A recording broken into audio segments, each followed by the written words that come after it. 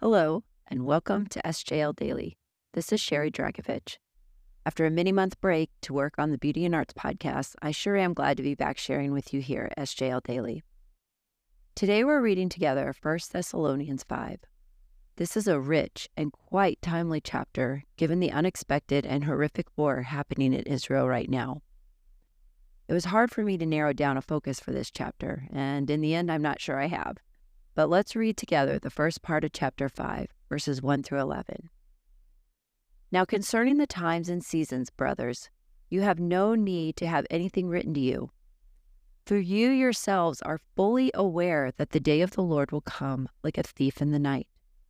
While people are saying, there is peace and security, then sudden destruction will come upon them as labor pains come upon a pregnant woman, and they will not escape. But you are not in the darkness, brothers, for that day to surprise you like a thief. For you are all children of light, children of the day. We are not of the night or of the darkness. So then let us not sleep as others do, but let us keep awake and be sober. For those who sleep, sleep at night, and those who get drunk are drunk at night. But since we belong to the day, let us be sober, having put on the breastplate of faith and love, and for a helmet the hope of salvation. For God has not destined us for wrath, but to obtain salvation through our Lord Jesus Christ, who died for us, so that whether we are awake or asleep, we might live with him. Therefore, encourage one another and build one another up, just as you are doing. This is the word of the Lord. I love how Paul tells the Thessalonian Christians that he has no need to instruct them on anything regarding the, quote, times and seasons, which we figure out in the next sentence means the day of the Lord. It seems Paul has been receiving questions from the believers in Thessalonica on this front, quite possibly too many questions for his liking. What he says in response is effectively, look, you know the Lord is going to come at a time when you aren't expecting him. But this doesn't mean you are like those living completely oblivious to his coming at all. Those folks lying to themselves and living high on the hog, trusting in their own technology, government apparatuses, alliances, safety measures. Sound familiar? There's peace and security, and then sudden destruction comes, catching everyone off guard. It gives me chills thinking how this letter could have been written last week, rather than over 2,000 years ago. But we, believers in Jesus and the way, are not like those living oblivious, those living in the darkness, as Paul says. Rather, we are children of light, children of the day. I love that image, children of light, children of the day. And of course, then this begs the question, or at least it does for me, what does it look like to walk as a child of the light? Well, if we keep reading, Paul gives us a fairly clear picture of what walking as a child of light looks like. He begins first by contrasting our daily lives to the behaviors and ways of those living in darkness. We aren't like them, he says, and so the day of the Lord, when it comes, ought not surprise us. This isn't because we will somehow have the inside scoop on when he is returning. No one knows the day or the hour, Jesus told his disciples when he was still on earth.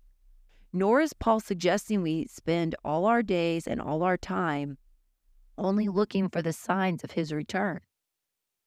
A sort of frantic obsession with the end times prophecies and apocalyptic studies.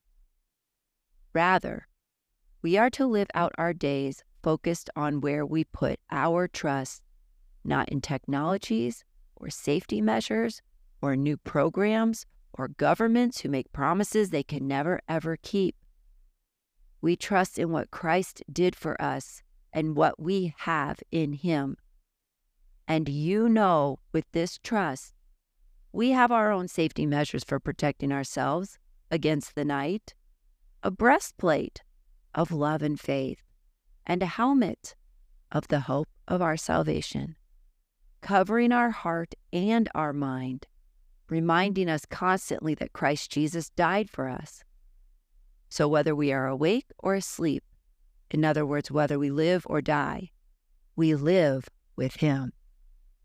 Isn't that a funny irony? Whether we live or die, we live with Christ. But dead people don't live with anyone or anywhere, do they? They are dead, which means as children of light, we only live, and not just live, but live in union with Christ Jesus, the King of the universe. Whether we are on this side of the veil or the other side, it doesn't matter. The veil is torn. We are living with Christ in his kingdom now. Nothing can separate us from him and his love, Paul reminds us in Romans 8. And so, as you remember the hope of salvation, the hope of your salvation, get on every day living in the light. That is, loving one another in faith. Encourage your brother and sister in Christ. Build one another up. Help the weak. And do all this with great patience, giving thanks in all circumstances, and without quenching the Spirit. This is to name a few of those children of light ways Paul expands on in the second half of the chapter. As we say in my home, simple, it's not easy.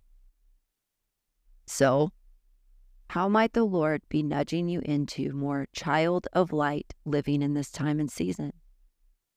I encourage you to set apart time today and ask him. Then listen. Who might need your encouragement? What kind of encouragement might this be? In what circumstance or with what person might you need to practice greater patience with? Or here's one that is terrifying and necessary to ask. Are there ways you are quenching the Spirit within you? Whatever thing the Lord whispers to you this day, and however he prods you to move forward, there is no doubt it will involve rejoicing and thanking him in the mess and praying without ceasing, even as you stand and walk as a child of light, in the fullness of his light, for all to see the goodness, the beauty, and the truth of his love in every season and every time. Now, as Paul prays his blessing over the Thessalonians, so I pray his blessing over you. May the God of peace himself sanctify you completely, and may your whole spirit and soul and body be kept blameless at the coming of our Lord Jesus Christ. He who calls you is faithful. He will surely do it. Amen.